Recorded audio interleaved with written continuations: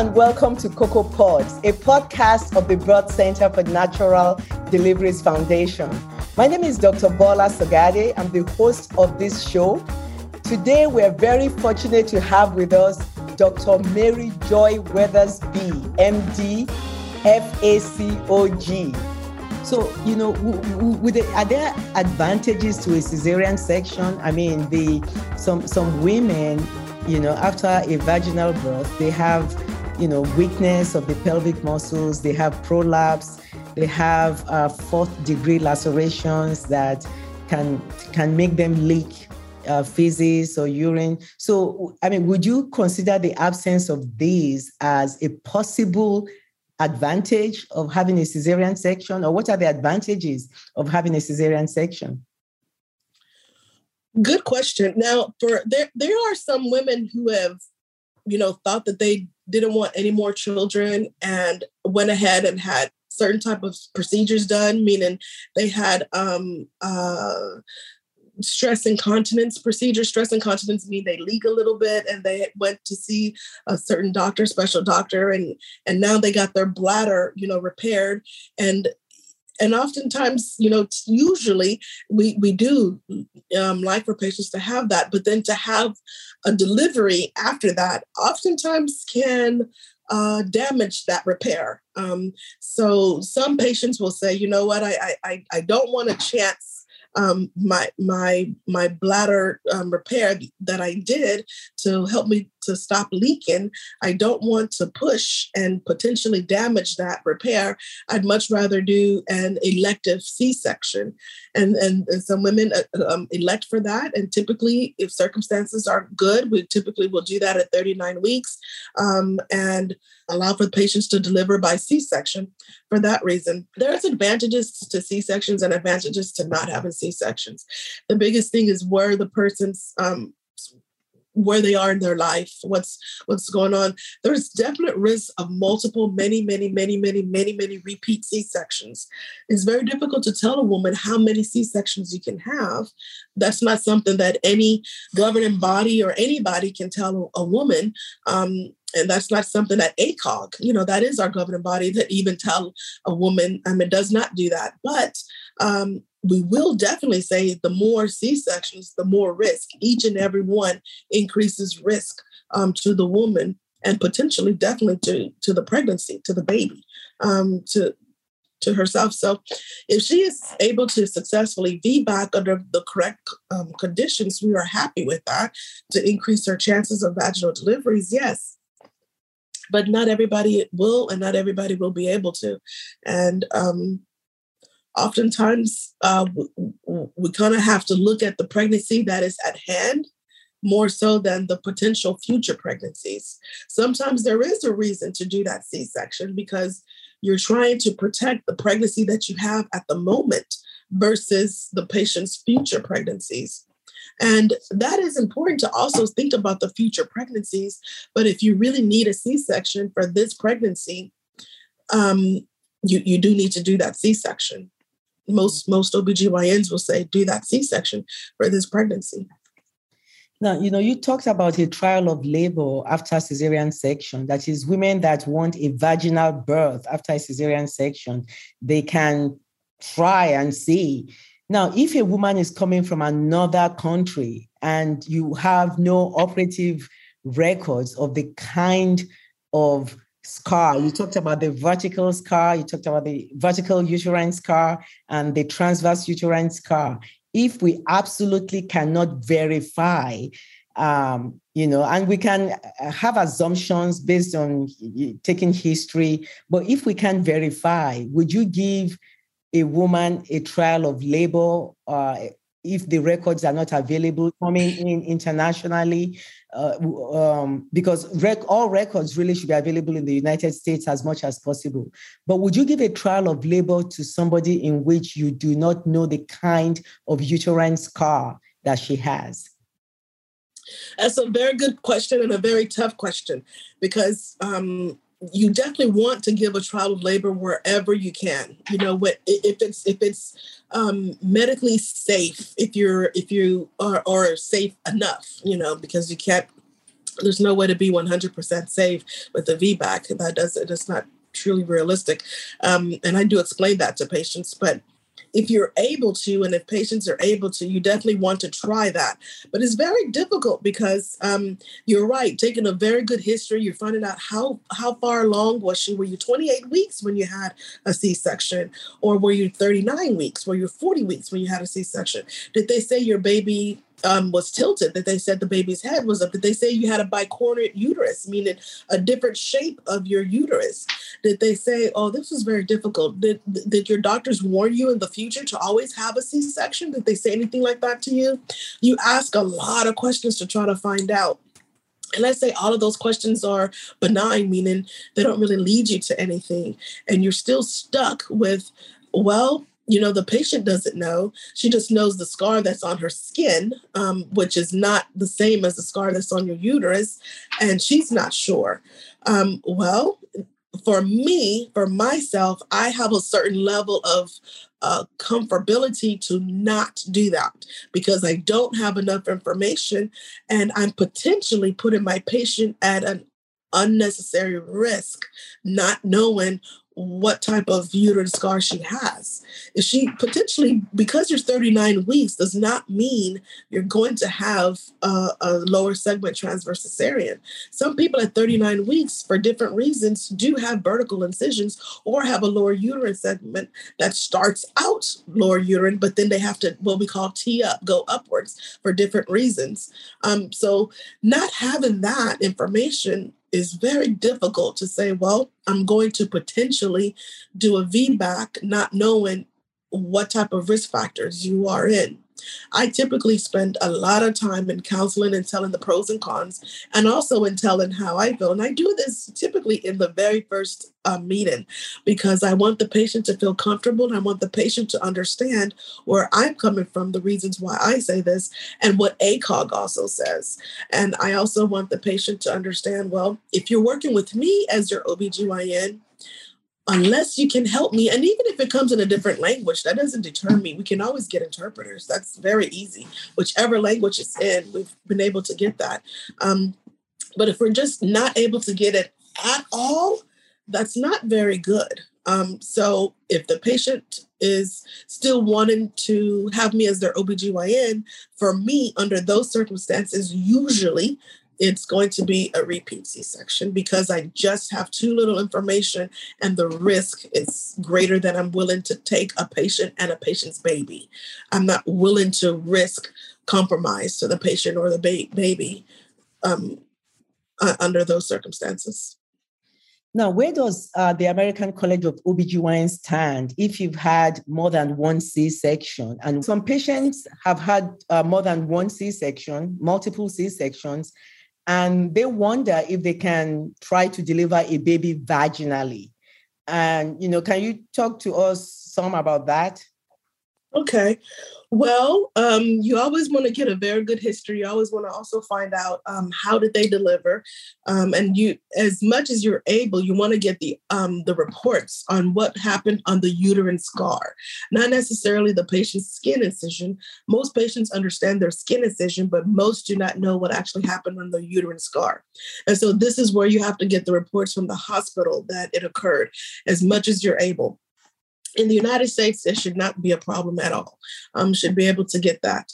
The risk factor does come after even one uterine scar. Again, that uterus, once it's scarred once, even for a myomectomy, not even for a C-section, it is never as strong as it was before it was ever scarred. It never will be. And so all it does is lose its strength, especially in the pregnancy, and especially depending upon how far apart. The uterus needs at least what we say recommend between one C-section to another, one delivery to another is at least 18 months in between. So some patients just had a C-section and then maybe 6 months later they're pregnant. And so now they're less than 18 months apart and want to try the VBAC. There's some risk with that. And then there's definitely risk with having multiple C-sections, having that the risk increases. So there's a lot of conversation that one person's situation may have been a good situation for a VBAC, but another patient's situation is not a good situation for a VBAC. And what I mean by that is some patients may say, well, my sister just had a VBAC.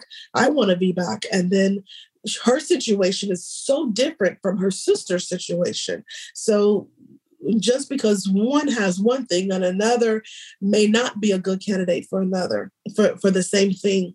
Now, after one C-section, I have had patients have a repeat C-section, and I noticed what we call a very thin window, a window where in the uterus, it's a muscle. The uterus is really a big, thick muscle, and it should look like a muscle.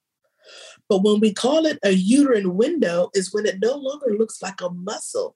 It looks as thin, like paper thin, like you could read a newspaper through it. We call that a window. That is incredibly dangerous because the next step is a rupture. The next step is that thin window opens. And so there's that potential that we've all, as OBGYNs, if you see enough, if you do enough, if you've been around enough, you tend to have seen it, that we call these uterine windows where we say, wow, it wouldn't have taken much more time before this potentially could have been a rupture. And you're very grateful that it was not. So I do not recommend patients having more than one that C-section do a VBAC. I do not recommend it. I have seen where there's risk, tremendous risk involved in doing so. And definitely there's a lot of conversation between patient and doctor. And we love to have these conversations as early as even the first visit so that patients can feel comfortable that this is the direction of the pregnancy if the patient is having it with me as their OBGYN. And this is what we're looking for. And this is the patient and myself. These are our expectations. These are the patient's expectations. And these are what I can meet as the patient's expectations. And the patient will decide if she's comfortable with that. But I'm constantly looking for what is the safest possible outcome for the patient and this pregnancy and the patient's and the baby. And I have seen it to where more than two or more usually is not that safe, usually does lead. I have seen it where I am more comfortable with one prior C-section under certain situations for a trial of VBAC. And patients do sign a consent form for a VBAC. I do, and that is common across the nation, actually. We do sit and we talk about it, and we have a form that, these can happen and this can happen, and so that patients are very well informed. Most patients having a VBAC need to be very well informed of these are some risk. And so you understand the risk, and the risk could potentially happen to you. And if it does happen to you, you understand that risk and you accept that risk, that you understand that, yes, I'm accepting that I'm putting myself under these potential liability, and I accept that. The patient must accept that. So yes, we have a consent form. And then again, in the hospital has a consent form for the patient to also sign once they reach to the hospital too. Usually, I would recommend after one patients to VBAC after one C-section. And once they've had more than that, for the risk, I'm not comfortable having a VBAC after that. And definitely this attempt at a vaginal birth after cesarean section in a process called a trial of labor after cesarean section should happen not at home, not in a freestanding birthing center setting, But in a hospital setting, because of the risks that you've mentioned that could happen, so that the risk could be mitigated, and when they happen, they can be properly and quickly managed for both the mother and the baby. We definitely recommend that, and that's totally what we do.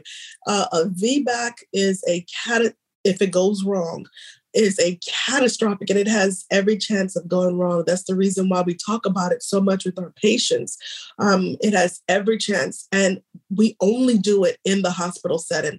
That is definitely what is recommended, only in the hospital setting. And even when you're in the hospital setting, it can still be a catastrophic emergency that it can still have really bad outcome, even in the hospital setting. Even when we deliver the baby in under 60 seconds, it can still have catastrophic outcome.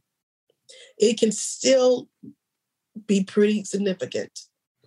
So we definitely have many cases of successful VBACs when we do it in controlled setting, and when we do it with meeting the certain criteria, and when patient and doctor communicate very well, and patients are accepting of the liability under with consent forms signed by the patient for the office, and then also for the hospital. So under certain circumstances, yes, VBAC can be very successful, and we do want our patients to do that under the certain circumstances. But outside of that, it can be incredibly catastrophic. Thank you. So what is the recovery time period or frame after a cesarean section? And then when the woman goes home, what are the things that she must absolutely pay attention to and call her doctor, provider for when these things happen? Before she leaves, we want her to feel good. So we want her to feel as though she understands lactation if she desires to lactate. And we definitely encourage patients to do that for as long as they're able. And so most of the times lactation can be a little bit difficult because the milk typically comes in around day 4 to day 8. So you're already home before, you're at home before the milk really comes in. But we still have great nurses and lactation nurses that can begin the colostrum, the pre things beforehand, that can kind of help teach patients and teach babies and give you little tips on how to do that. So we want patients who want to lactate to feel comfortable, and even patients who decide to use formula, or those who decide to do both. We want you to feel comfortable on how to produce, on how to do it, how to mix it, how to have it, and then also on how to gauge how your baby's eating, how to monitor. And we actually do want you to keep a record in the hospital. We teach you how to do that. Keep a record of, at this time my baby ate this, at this time my baby ate that, and this much, and making sure that your baby's getting the enough ounces of food at the proper every 2 to 3 hour feedings. So we want you to feel comfortable with doing that, comfortable with changing the diaper, comfortable with putting your baby in a car seat. Before you leave the hospital, you must have a car seat, and you must prove that the car seat meets standard. So it must be a new car seat, a car seat that is current, recent. It can't be a car seat that maybe you used 3 years ago for your other baby, or maybe maybe somebody gave you in your family member a few years back. It needs to be a recent, current car seat that passes inspection for the current year. Before leaving the hospital, you need to make sure that you have a pediatrician. Babies go back to see their doctors, the pediatrician, within a day or two of being discharged. So you must, and I ask my patients, even before they go into the hospital, around 28 to 36 weeks, do you already have a pediatrician? You need to start already figuring that out so that your baby already has the location of where your baby's going to go for the follow-up care. Babies need follow-up care often, checking bilirubins for jaundice and being sure other things. Babies oftentimes lose a little weight initially after they're born and pick it back up. But the pediatrician needs to make sure that they're not losing too much weight and that they're picking it up at an appropriate rate and appropriate amount, well, that baby needs to be seen a day or two after they're discharged. So that's important. And these are things that mothers need to kind of already get involved with ahead of time. Now, other things that patients definitely needs to communicate is any headaches. Believe it or not, such a thing as preeclampsia can occur even 6 weeks after you've already delivered. And preeclampsia is pretty major also. It's one of the leading causes of maternal death, unfortunately. High blood pressure, preeclampsia. So what we want is to make sure patients are not having persistent headaches that do not go away with Tylenol. Now, the headache also can be such a thing as a spinal headache, we call it, or a tension, where if you have some caffeine and it gets a little bit better, that kind of lets us know a little bit more about the headache. But any type of headache that's not going away. Now, it could be that the mother has a long history of migraine, and it really could be just a migraine headache, but we still want to know about it. We want to know about any fever at all that you have. Prior to having a C-section, we definitely give antibiotics, but also we give antibiotics in vaginal deliveries for something called GBS. We do that for the baby's sake. But now in delivery, let's say the mother had a temperature. Well, we want to find out, does the mother now have something else that we call endometritis, meaning infection inside the uterus? Well, we want to know about fevers, temperatures. And these are things that are a little bit easier for us to know about because we're taking vital signs so frequently. So we will typically see them, but we want to know also if the patient feels them. If the patient feels as though, I'm not able to ambulate, I'm not walking well, I want to know about that. We want to know about that, especially for blood clots. Again, pregnancy has an increased risk of blood clot, and pregnancy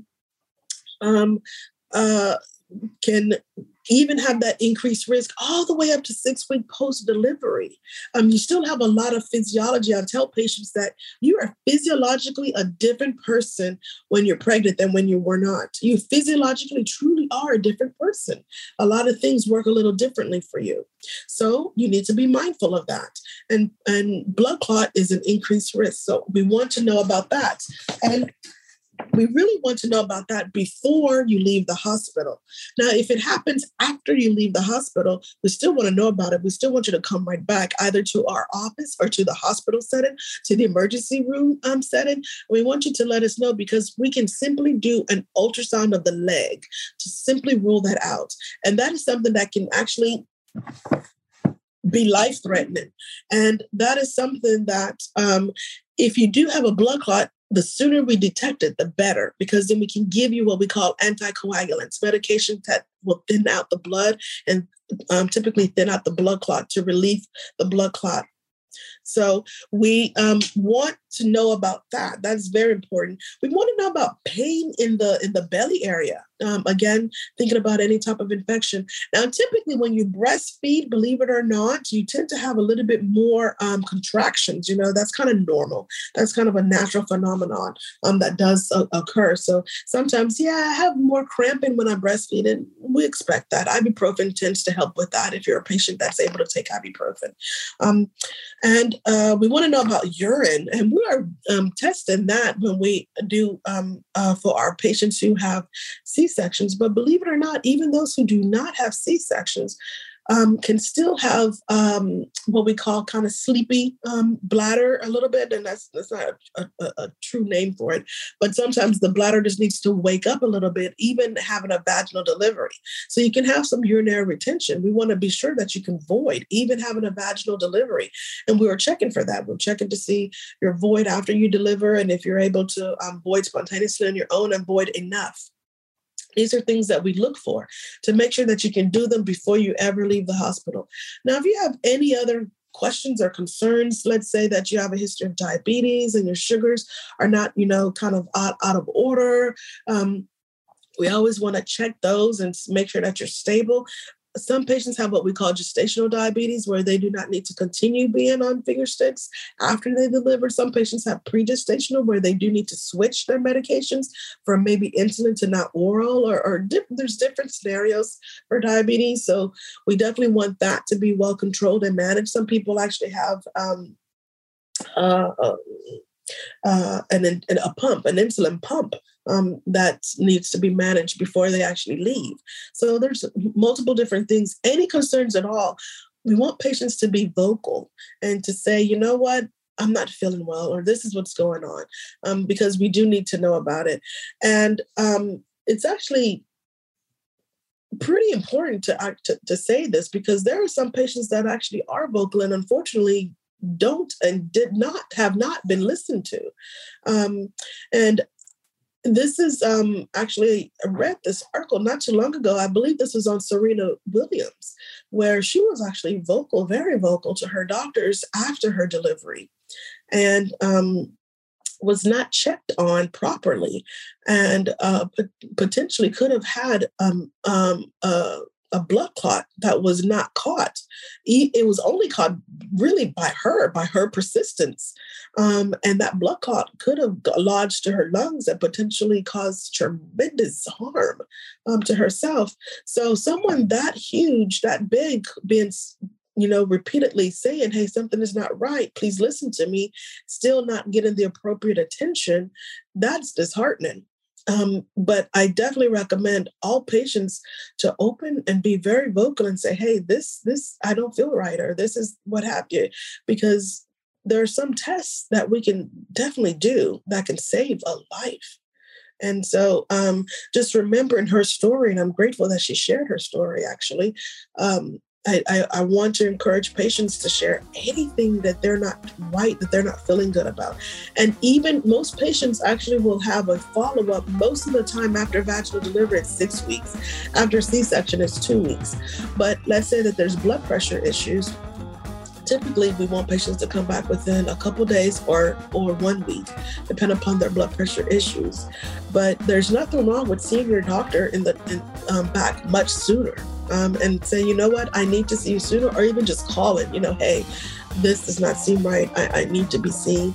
And if you feel as though you're not being heard, an urgent care center, an ER center to start off, and then, keep being vocal, keep saying what your needs are.